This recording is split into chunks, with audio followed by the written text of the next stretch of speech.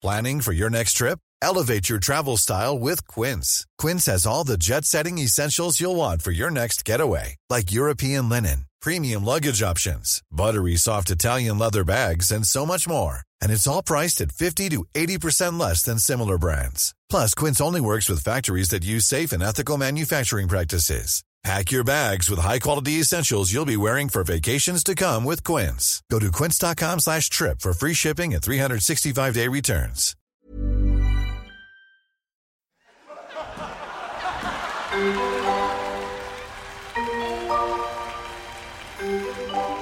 If you've ever been to the UK in the Christmas period, you'll know that you can't go far without seeing an advert for a pantomime, a form of theatre that only happens in the festive season. Typically, pantomimes are based on well-known children's fairy tales or nursery stories like Goldilocks and the Three Bears. They involve music, topical jokes and slapstick comedy. There's usually a villain, a dame, always played by a man, a lot of laughs and plenty of audience participation. Think, "It's behind you!" or "Oh no, it's not!" and that sort of thing, and you get the right idea.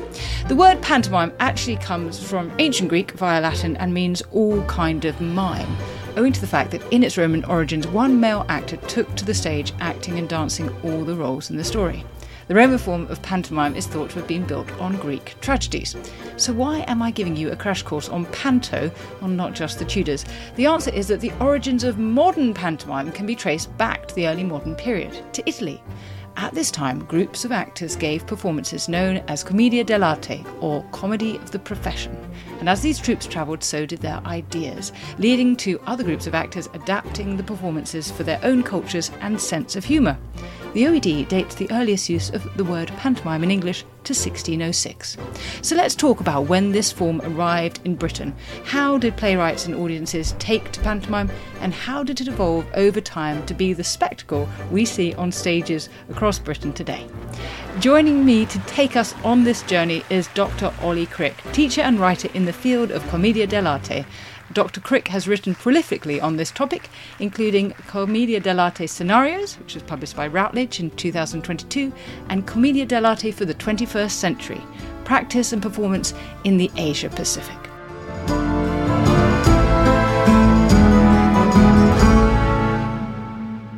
So, welcome, Dr. Crick. Thank you very much. I'm very honoured to be allowed to talk about my specialist subject for a long period of time. Thank you for getting what commedia dell'arte is right. It is a skilled profession. It was originally called that to distinguish itself from amateurs. So it's almost like saying we are commedia dell'arte, we are professional performers. Where did it start? I'm going to talk about its origins because its whole story, starting in northern Italy right up to the Hippodrome Bristol now, is one of a constant evolution with a few constants. So it's the story of a style of professional theatre that really was no-holds-barred entertainment, but there are some very specific cultural areas of interest. So can I ask you then, what's the earliest trace of commedia dell'arte that historians have been able to find in the archives in early modern Europe? Right. There were two particular, one was a Paduan called Il Rosante, which means the peasant. He was a part-time performer and part-time playwright and had a sponsor whom he also managed his farm for. He wrote some plays which performed at Venice Carnival and locally, which had a lot of the characteristics, which I will explain in a moment. There was also a guy called Andres Calmo, who was doing pretty much the same, but in Venice. They roughly coincide. What was specific about them is instead of taking old Greek and Roman characters and performing them, they were adapting the forms of old Greek and Roman comedy and performing them for the present, and the present being 1540 or kind of earlier. Now, this is all called neoclassical drama, and basically neoclassical means we are trying to copy the classics, because one of my theories, and you can argue with this, is that part of the neoclassical movement during the Renaissance was one of great cultural inferiority, as in we've just come out of a period of barbarism and we're going, look, in the monasteries, we found all this amazing artistic, sophisticated stuff of which we know not. So let's copy it, guys. And so we had characters like Rosante and Andres Calmo were creating local comedies very sophisticated, based on models, but they were using traditional local characters. Roman comedy, especially later comedy, had very stock characters. The old man, the fool, Maccus, the clown, Pappus, the hunchback, Senex, an old man. These were stock characters. But there were two strands to this development, one of which was these learned academies, which one of the most famous is the Intronati of Siena, who were really where the word Renaissance man came through. There's a guy called Piccolomini who was a playwright, and he was an astronomer, and he was a lawyer. And all these people got together, and it was like, and the Duke would say, hey, it's carnival time, guys. I want a comedy. And then go back to their learning, because they could read Latin, and they would literally do a reconstruction of a Roman comedy in Italian, and then they would update it to include a few local references. Now, this was very much academic, so they'd stick to Aristotelian unities. They would have the right pattern of entrances and exits. They would have academic arguments in print and loose friends over, is it 5 acts or is it 3 acts? Mix up a comedy, whatever. And this was strictly amateur. But on the other side, there were these people who were seeing what was going on by being on the fringe of the courts and taking what was best out of things like dramatic structure and putting their own local jokes on it. Now, Rosanti was very significant because all the characters in Commedia, and one of its main features was stock characters, all came from different regions of northern Italy, which meant that they spoke the dialect or a performative dialect of northern Italy, and they all came within a specific area. So it's like if I come from, Gloucestershire, we have beef with the Welsh, okay? It doesn't mean I hate Welsh people, but we know Welsh people are like that, and they know everyone in English is like that.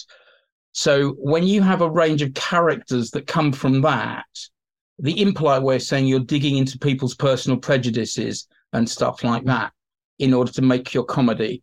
So you have characters who are based on very much a worm's eye view of what a neighbor thinks of another. So what Rosanti did is his character Il Rosante, which just means the peasant, spoke a really rough Paduan dialect.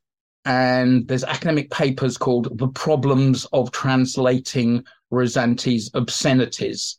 And Ronnie Ferguson up in St. Andrews University has spent a long time compiling a massive North Italian Renaissance dialect book, just so that people can understand precisely what filth these people were coming out with on stage. So for someone watching a modern British pantomime, when you were first talking about discussions over 5 acts and 3 acts, I was thinking it really doesn't have much in common with a modern pantomime. But now we're into the obscenity territory. This does feel a little bit more, there's a parallel there. Is that fair enough? The thing about comedy is that the thing that holds it all together is the story arc, which you don't often remember. Aladdin has to meet the princess of China, the emperor's daughter, whatever they're going to call her, has to do something particular and fight off Abanazar and get the lamp. So there's a story arc, and eventually they get married and it's happy, and Widow Twanky is all very happy. So there's a story arc which all the lunacy, the obscenity gets hung upon. Now, it's a totally legitimate idea to think that the performers, by performing rudely, not necessarily obscenity-wise, that was their main avenue of entertainment. But the thing about Rosanti, in his first play, but it also happens in Billora and Rosanti Returns from the Wars, not only do the characters speak in different dialects, but they speak in different poetic forms. So suddenly there's one character has got all the dirty jokes, but the character from Tuscany is speaking in pure Petrarchian sonnets. And he has a girlfriend who leaves him. He dies of love on stage, or rather pretends to. And Rosanti comes along hunting and goes, die for love? He's an idiot. So you suddenly begin to get a class interaction as well. So, the Marxist in me is kind of going, well, there's a class interaction to it. So, and basically Venice existed on a swamp. So the only thing that made it work was trade. And the old man in Commedia is Pantaloni the Bisognose, which means Pantaloni the needy, is a merchant. He's an old man. So everybody knows that everyone from Venice is a merchant and tight as anything. So you suddenly get that becomes apparent from hell. from the peasant lands around, or from the agricultural lands around, you get the peasants who are known as the Zanis or the Zannies, which is just short for Giovanni. It just means it's John. So you get the boss and John. So everybody in the audience knows there are these rich people in Venice, and the people who do all the work are all the people from the outside surrounding in fields. So Rosanti comes along, Calmo comes along, and pretty much about 10 years after they appear, the original stock characters of Commedia appear. Now, these survive up until the time of the French Revolution. So the original characters in their original zones was the lovers, the Innamorata and the Innamorati. They came from Tuscany, which is posh. It is where perfect Italian is spoken.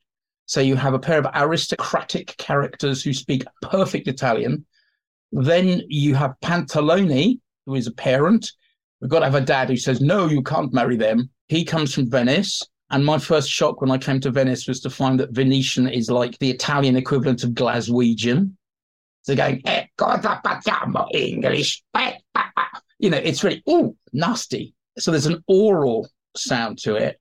The servants, Alecchino and Brighella, or first and second Zani, they come from Bergamo, which is the mountains there. So they got a different accent. The pedant, who is almost a direct descendant from Roman comedy, he comes from Bologna, which is where the first universities in Italy were from. And all these are within 100 miles of each other, 100, 120 miles of each other. So everybody knows everybody who comes from that area.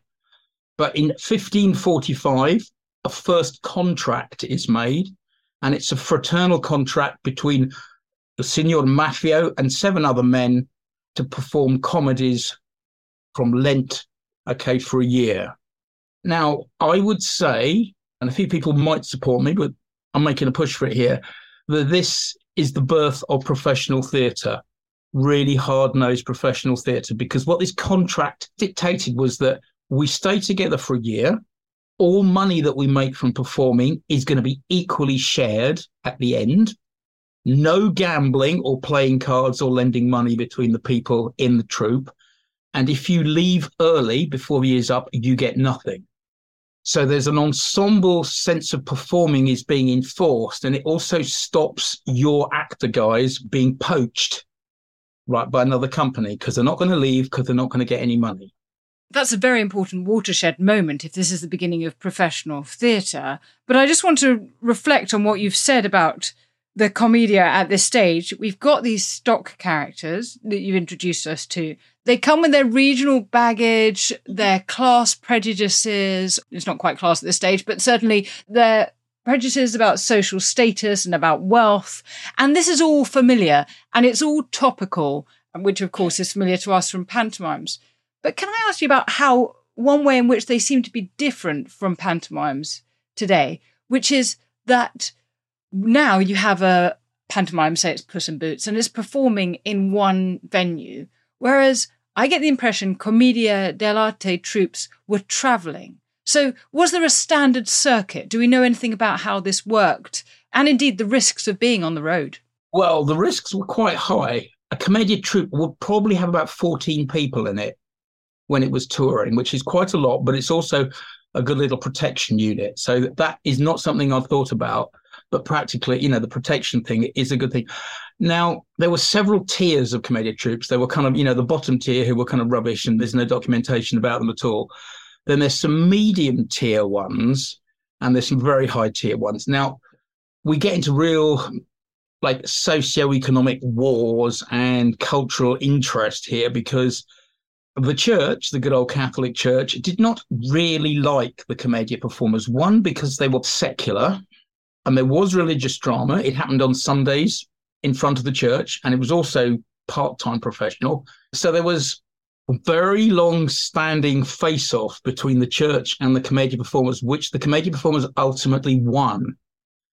And there was also a bunch of humanist dukes who were landowners, all in small dukedoms all around northern Italy, Tuscany, Florence, Milan, all small power bases, trying to protect themselves. And one of the angles of it is there was kind of like an artistic wars going on between all these dukes as to who was the most noble, who was the most sophisticated, who had the best, who could show they were the most virtuous and glorious. And virtue being this Renaissance word that kind of means you are rich and elegant and you are well versed in the arts and you are well bred. It was a word you aspired to, but it also implied show as well. So the troops would often, once they got a bit of a name for themselves, they would become the pets or the court sponsorship of some of these dukes. So there was a company called Confidenti, often sponsored by the Este family in Ferrara. Some of them, not the top tier, but the lower tier, became almost dependent on these people because the Duke would give you money and you could survive. This was the best paying gigs, as it were. And if you were protected by the Estes or the Sforzas, or even the Borgias, God help us, it meant that the church kind of got off your back because the church didn't really have its own army. It always relied on the secular forces to arrest people and burn them if they were being accused of heresy. And you couldn't really ask the Duke's guys to go and burn the troop that he'd just paid a lot of money for. There's a bit of a standoff that was going there. The top troop itself, which went through a few changes, was called the Gelosi, those jealous of our honour. And they managed to attract to themselves the best leading ladies in all of northern Italy. Can we talk about that? Because at the time, of course, unlike groups of English players, European troops are allowing women to perform. I mean, can you explain what cultural differences permit that, I suppose, and what we know about those women? The word courtesan, has a lot of ramifications that aren't entirely accurate because the literal translation in Italian just literally means the female presentation of courtier. Without going into too much what academics like me call granularity, there were two routes to becoming an actress. A woman called Barbara Strozzi, who was a street singer and dancer and tightrope walker and acrobat, was adopted by a guy called Bernardo Tasso, who was a courtier, and he was also the father of Torquato Tasso, a poet. And it feels a bit creepy now, but kind of trained her to become a speaker of verse, a street performer and an acrobat, and actually teaching them how to act. So suddenly this person with a wide range of skills, she could sing, she was an acrobat, was taught to act. That was one way in. She became the richest person in Spain. She married a guy called Alberto Naselli, alias Zanganassa. They took their patch as Spain.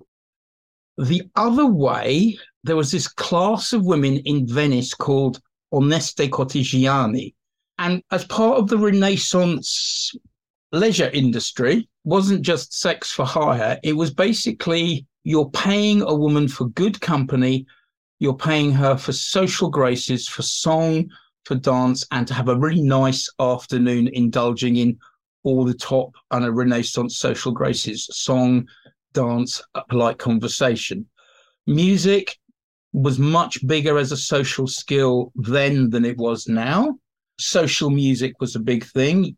Somebody sang a melody line, everybody would create a harmony part. There was a lot more improvisation within the music or within social music or domestic music then. Dance, it's a nice thing. We still have Strictly, only it was more done as an activity. And this thing called rhetoric, how to be witty and graceful and not appear to be trying too hard. So you have a class of women who had these social graces, were trained in these social graces, had access to rhetorical training because all the rhetorical manuals were available in a whole variety of the local languages, not just in Latin. And Venice, being a business centre, was the centre of printing in northern Italy. So the women made their money. And if you were a tourist to Venice then, and there still were, there were directories of these women. Now, who the first one who appeared on stage is, no one knows. And there's lots of theories. There's a few Italian academics basically say it's commoditized femininity in the sense of if you put a woman on stage, more people will come and see you in your show because they'll go, oh, women, that's amazing. I've never seen a woman on stage. But it's also proto-feminist in the sense of these women were business people. And they could increase their income by appearing on stage.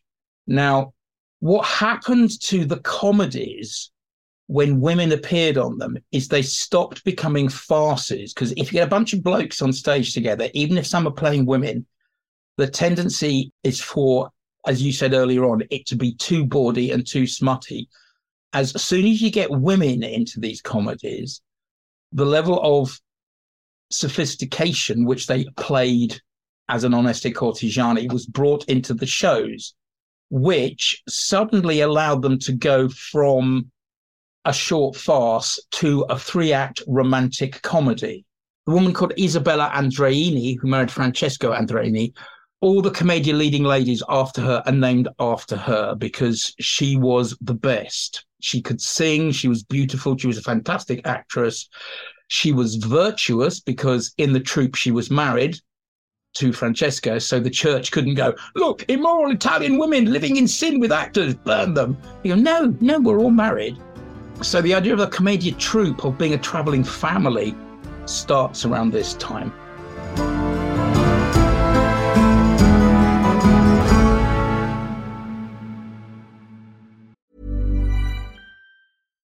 If you're looking for plump lips that last, you need to know about Juvederm lip fillers. With Juvederm Volbella XC and Juvederm Ultra XC, your lip look, whether it's subtle or bold, can last up to 1 full year with optimal treatment and no additional maintenance. Find a licensed specialist and see if it's right for you at Juvederm.com today. That's JUVEDERM.com.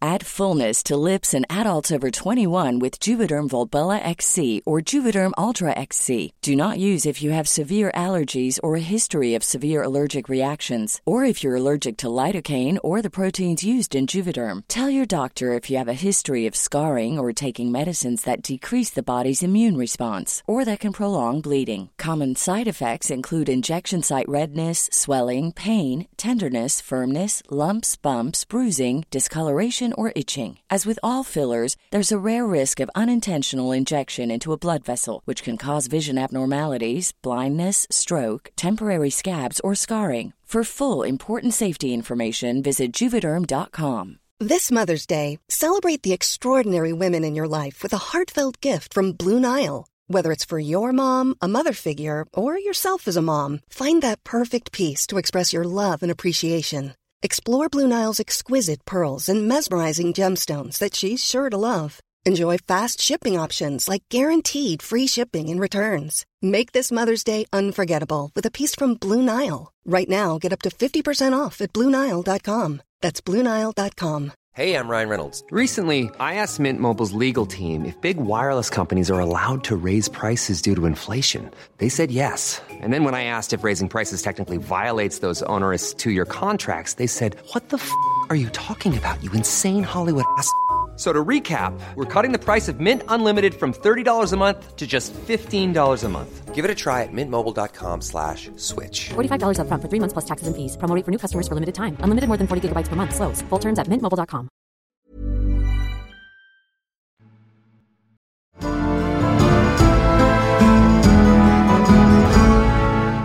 So I wonder if we could pick up the story at a period when, if we're skipping ahead chronologically here, but to a period when we know that in England, women are appearing on the stage. And it feels that Commedia dell'arte enters a new phase of popularity. So I'm talking about the reign of Charles II, when he returned to the throne. And we see a new era of popularity for the theatre generally, but it includes pantomime, essentially. We see the emergence of a play known as Punch and Judy. So for anyone listening who's not familiar with Punch and Judy, can you explain it for us and tell us why it is that in Charles II's reign, Commedia dell'arte has this resurgence? Yes, it definitely has a resurgence. I will skip back very briefly to say that Italian troops had made it to England in the realm of Charles I and also in the realm of Elizabeth and James. They weren't particularly well received because it was problematic to have women on stage. There is a quote of Elizabeth I saying she was not amused by the lewd antics of the Italian women. Now, this might be because if you're performing not in your native language, you do more body acting, which, would have pleased the courtiers, but it wouldn't have pleased a very old queen who didn't want anyone not looking at her, maybe. So there was a definite knowledge of Italian performers who, by the actors, were known to be good actors, but by people critically, they're saying, oh, it's just bawdy stuff. It isn't as good as our noble plays.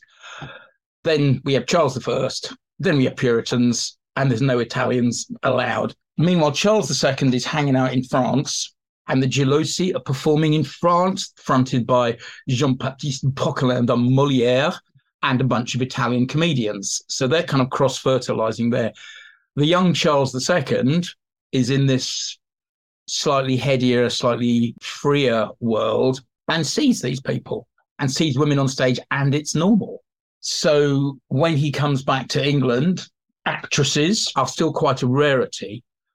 And so we have actresses coming over and performing for the king and performing publicly.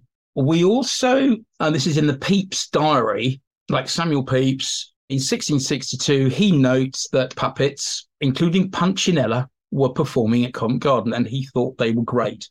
Now, it's a whole other story, but basically, Punchinella, Little Chicken from Naples, evolved into our Mr. Punch. Okay, now we think in terms of the puppets, well, come back to women and Charles II in a moment. We think that the puppets that first came over were marionettes, which tend to be more graceful and beautiful in their movement, but they require a troupe of like 7 or 8 people to operate a good big show. If you go and see the Sicilian marionettes now, that's how it works. You just need that amount of people. When you move into a booth show, which is glove puppets, you can actually get it down to 1 or 2. Most Punch and Judy professors, as they call themselves now, are just 1. And it's a very different effect because a marionette is graceful and has somebody who can speak for it. Punch has a swazzle, which gives you that voice, and is very loud. And the thing that you get most from Mr. Punch is you get the banging of wooden puppet heads against a playboard. So you get the violence from glove puppets. That comes into England and really goes under the radar, but it keeps going on. And again, it's got its own series of reinventions and stuff. And there's a whole, for the past 15 years, even in Naples, there's a reinvention of Punchinella. And the story is pretty much the same. Punch does something horrible with the baby, gets arrested by the beadle or the people, gets hung, escapes the hangman, etc. Only the Italians are slightly more romantic than us. So Punch and his girlfriend love each other. Punch goes to look for dinner, finds a chicken. It belongs to the rich man. There's a knife fight and he kills the rich man. And, he escapes in the end. It's happy ever after. Let's just park Polichinella and Punch. So what we have is women are now in theatre as dancers and singers. There are only still 2 licensed theatres going on in England at the time. So there's kind of almost cultural wars between them. And a theatrical evening is not simply going and seeing a play. It's almost more similar to a kabuki show now. You go along and there's a song and dance opening, and then there's the best scene from last week's play. And then you see the best scene from next week's play. Then there's the serious tragedy. And then after it, there's a very short comedy. And then there's some dirty singing. And then there's some rude songs, and they chuck you out about 3:00. And you could feasibly have been in there since 4 PM. So these are massive events. Now, why I started all of this by going, it's no holds barred and a theatrical survival, is that you had to get the drop on someone else. You had to have something that was better. So who's more sophisticated than us English? It's generally the French. So we go and steal some good ideas from the French. Now, there was the Comédie Italienne, Le Comédie Italienne, run by a very notable harlequin called Ghirardi, who was in Paris at the time. Now, there's a woman called Aphra Behn. I wanted to ask you about Aphra Behn because we were talking about women here on the stage, but we've also got a female playwright under Charles II. Does she pick up her ideas in Antwerp when she's there as a spy? She wrote a play called Harlequin Emperor of the Moon, which was a big hit in England. There was also about 3 plays called Harlequin l'Empereur de la Lune, performed by, the French-Italian comedians. So, same title. But Aphra Behn was so much more than a playwright. She was a spy for Charles II in Antwerp in the 1660s. And I think she had some literary patronage. It's unsure, but she started writing plays. The Rover was one about old cavaliers, the old guys, people who had been fighting for Charles I, but were now just a bit of a nuisance and a social embarrassment, as they said, we fought for that man, But kind of Harlequin, Emperor of the Moon, is a prop-heavy, fantastical event. It basically had telescopes, it had philosophers, it had people who lived on the moon, it had an Emperor of the Moon, very much like that little insert from Terry Gilliam's Baron Munchausen. And it's got all the traditional commedia characters in it. It's got the lovers, it's got Pantalone, it's got the doctor, it's got Scaramouche, who is not an Italian commedia character, but one that, as soon as the Italians moved to France, that they kind of created a Francophile one. Some guy who was a poet, but a peasant, but also a sword fighter. So there is a pattern of good ideas, being taken from the continent and then being seen through an English lens. There were lots of trick props. There were trapdoors. There were revolving scenery, flying machines, all of the tricks that 18th century theatre could throw. Ephra Behn put them in that show. What we have a sense of is that in the late 17th century through into the 18th century, pantomime is becoming a spectacle, I suppose. Absolutely, absolutely. Because the other person who brought it over was a guy called John Rich, who didn't really get the plot, but he liked the characters of it. So his thing, because he was a physical performer, his signature routine was Harlequin being hatched from an egg. And that's what people said it was. And they said it was really funny. And I guess all I can say is you had to be there. But in order to expand upon this and turn it into a spectacle, and because they didn't want to engage or they didn't quite understand the complexity of the love plots that the Italian comedians based in France did, they simply turned it into a chase. So the plot characters became simplified. There was Pantaloon, who became the English version of Pantalone, his servant, and Harlequin and Columbine. And Columbine was Pantalone's daughter. Pantaloon said, no, you can't marry her. Harlequin and Columbine escaped and were chased by Pantaloon and his servant. And they were chased through quick change scenery and quick props. There was one, it was an early upright piano that had a U-tube in it. So you could backflip just above the keyboards and slide out through the person's legs. Or there was a tradition that Harlequin's slapstick or baton, if he hit it on the furniture, the prop would then change into something else. So in order to give some idea of continuity or some idea that this was a plot, they just started borrowing English folk tales. This is where Harlequin Mother Goose comes from.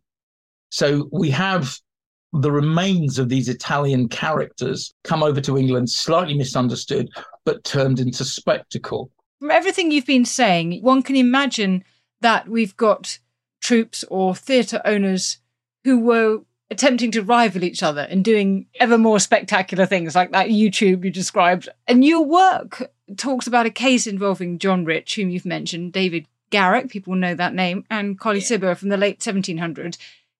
Can you tell me a bit more whether one could argue in some ways Panto had gone a bit far? This area is one of great theatrical experimentation in order to pull the punters in. There is no money if you don't bring the punters in. So there are various ways of doing it. So sometimes in order to circumvent the rules of censorship again, instead of acting a story, they would dance a story. And there's this whole style related to commedia called grotesque. Now, it doesn't mean it's grotesque. It just means that all the movements of the actors or the dancers are extreme. And there was one called The Tavern Bilkers, which had Harlequin, Scaramouche, and all those characters. It's like, imagine Matthew Bourne doing a Swan Lake, but doing like a slapstick. So, because there's only 2 licensed theatres in London for a lot of this time, there's a lot of theatrical entrepreneurs are trying to find ways in order to get round the fact that you can only do acting there and you can only do acting there. So we'll have a dance there. They became called harlequinades or kind of harlequinades. Sorry, the John Rich's one in about 1732 to 1760. For about 50 years, it became a seasonal thing to put on as much scenery, as much quick change, as much speciality acts, and cram them into a folk story. So there'd always be the chase and there'd always be a story. But there was one with Grimaldi in it, a bit later than John Rich, called Harlequin Mother Goose. It wasn't anything to do with Mother Goose, but the main routine is Grimaldi climbing up lighthouses on the White Cliffs of Dover, was fighting off an army of airships sent over by Napoleon. So there'd be tiny little gondolas, each with little people in them, and the clown would be fighting them balanced on top of this huge, great thing in the middle of the stage, which is all spectacle. So you can talk about what they did and what happened in each one, but to try and extract like an artistic series of movements or something behind it is very hard, because it was popular theatre. So they were trying various strategies to entertain the public. And the English myth and fairy stories became a really convenient hook to hang all these things in. A giant beanstalk to climb, for example, Sinbad. We can have galleons and ships coming onto stage and things like that. We can introduce a whole dance, like of Turks, because for some reason we're in Turkey. So there's an essential tension between leads who are very good at what their job and have a certain sense of stage personality, and virtuoso struggling or fighting or competing or complementing against these massive backdrops and props. Now, what we know from modern stagecraft with modern pantomimes is that you don't compete against the scenery. You have the widow twanky scene, then you have the big spectacle of the sploosh scene, then you have the ultraviolet scene when they're going underground, then you have the flying carpet. So we've got a sense there from what you're saying about modern pantomime that there are some things that are done differently, but they're drawing on some of the similar tales, these fairy tales that have been passed down to us. So before we close, I want to ask you about a couple more elements of modern pantomime and whether we can trace them to the early modern period. One is the appearance of a guest star, someone sort of relatively famous, and the other is the lack of censorship. Most things go. Modern pantomimes tend to be risque. They may be intended for children, but there's lots of innuendo, plenty of jokes for the accompanying adults, usually at the expense of politicians. Do we see the same thing happening in the early modern period? Well, absolutely. I mean, there is the story that Will Kemp, who was one of the original members of Shakespeare's company, was kind of removed because Kemp's improvisations with the audience kind of interrupted some attempts to create more of a unified play. The early commedia performances were improvised, but by improvised, I mean the actors brought their own lines to them. A playwright didn't write the lines. If you played the role of Pantalone, you played him for your life, and you became, good at that. But a lot of the improvisations were based on rhetoric, the principles of rhetoric. You had a structure and you improvised around a structure. Now, this was all taught in early modern grammar schools as well, the principles of rhetoric. So although we have much bigger oral culture in Elizabethan early modern times, you also have a training in being able to all'improviso improvise, which you learned in grammar school, on a particular theme. So what a surprise these people became actors. One of the things that people looking at original practice in Shakespeare now is how much of the actual words do we actually have as the play now? How much of them did actually appear on stage? Because, if you had a week to learn your lines and then somebody shouted out something funnier, did you ignore it? If you ignored it, any performer now, you have to include it. So my feeling that Elizabethan plays were a lot more fluid, especially the outdoor ones, were a lot more fluid in terms of what the actual text was. So a character like Will Kemp had a lot more freedom to do Will Kemp funny stuff within the wider context of a dramatic arc. Now, this is direct address to an audience. Hello, how are you doing? You're doing well. Don't throw that apple. It's rotten. Just like your aim. You missed, sir. So there's an interaction and a reflexivity with the audience. No, it's like you're trying to perform Shakespeare in a cabaret and the audience is half drunk. Okay. And they don't really want to see the boring bits. So unless you are really selling them to the audience, their enjoyment is by seeing, how much they can discomfort the performers. And if the performers rise above it and impress them, fantastic. We love you even more, guys. But if they don't, well, we had fun destroying them. And and it's the clown on again. And that's always an undercurrent of popular theatre, that it's interactive. The problem we have with Shakespeare is we regard it as poetry, but in fact, it's a whole bunch of people writing words that allowed their actors to survive in front of a crowd that could have many different moods. So moving on to pantomime, that is the tradition that carries on. Will Kemp was a star. Okay, and he directly addressed the audience. So when Will Kemp came on stage, the audience would see him as, it's Will Kemp, and then go, who's he playing in this play? And then Will Kemp would do his, hello, I'm Will Kemp routine. And then they go, all right, I'm going to play Costard in this play. So when I come on, I'm Costard. Get off. All right, we're starting. Okay, and then it's, hey, he's doing his comedy routine in the play. Oh, it's going really well. I'll do some of my own stuff. Shakespeare in the background. Oh, man. He's going on his stuff again. So in pantomime, when you pull in a star, it's just a tradition of popular theatre. There are many ways we watch a play. I know somebody says that analysing humour is like dissecting a frog. You don't learn much and the frog dies. But what I'm sure of is that you follow the story arc of a pantomime, then the star comes out and you appreciate the star for being the star. Then the story comes out and you follow the story. Then the two specialist comics do their routine and you relate to that again. And there's a song and dance and a number or something. And that tickles a different bit of your brain. So a commedia show, an early modern live show at the Globe with a wide audience, and a pantomime are theatre that's trying to reach every single bit of the way an audience will receive and enjoy something. I mean, that's performance analysis. So everybody, whether you're going to see Tweedy the Clown or finding your local theatre and whatever they're doing, you can go knowing that what you're doing actually has its roots in the early modern period. And you're being just as high-minded as you are enjoying the bawdy jokes. Dr. Ollie Crick, thank you so much for this extraordinary tour around the origins of pantomime. And we've learned an awful lot along the way about everything else too. Thank you. Thank you very much. It's been an honour trying to explain some of this stuff. Thank you. And happy Christmas.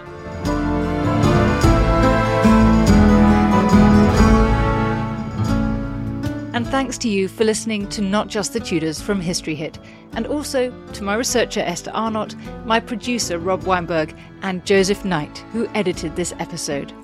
We're always eager to hear from you, so do drop us a line at notjustthetudors@historyhit.com or on X, formerly known as Twitter, at notjusttudors.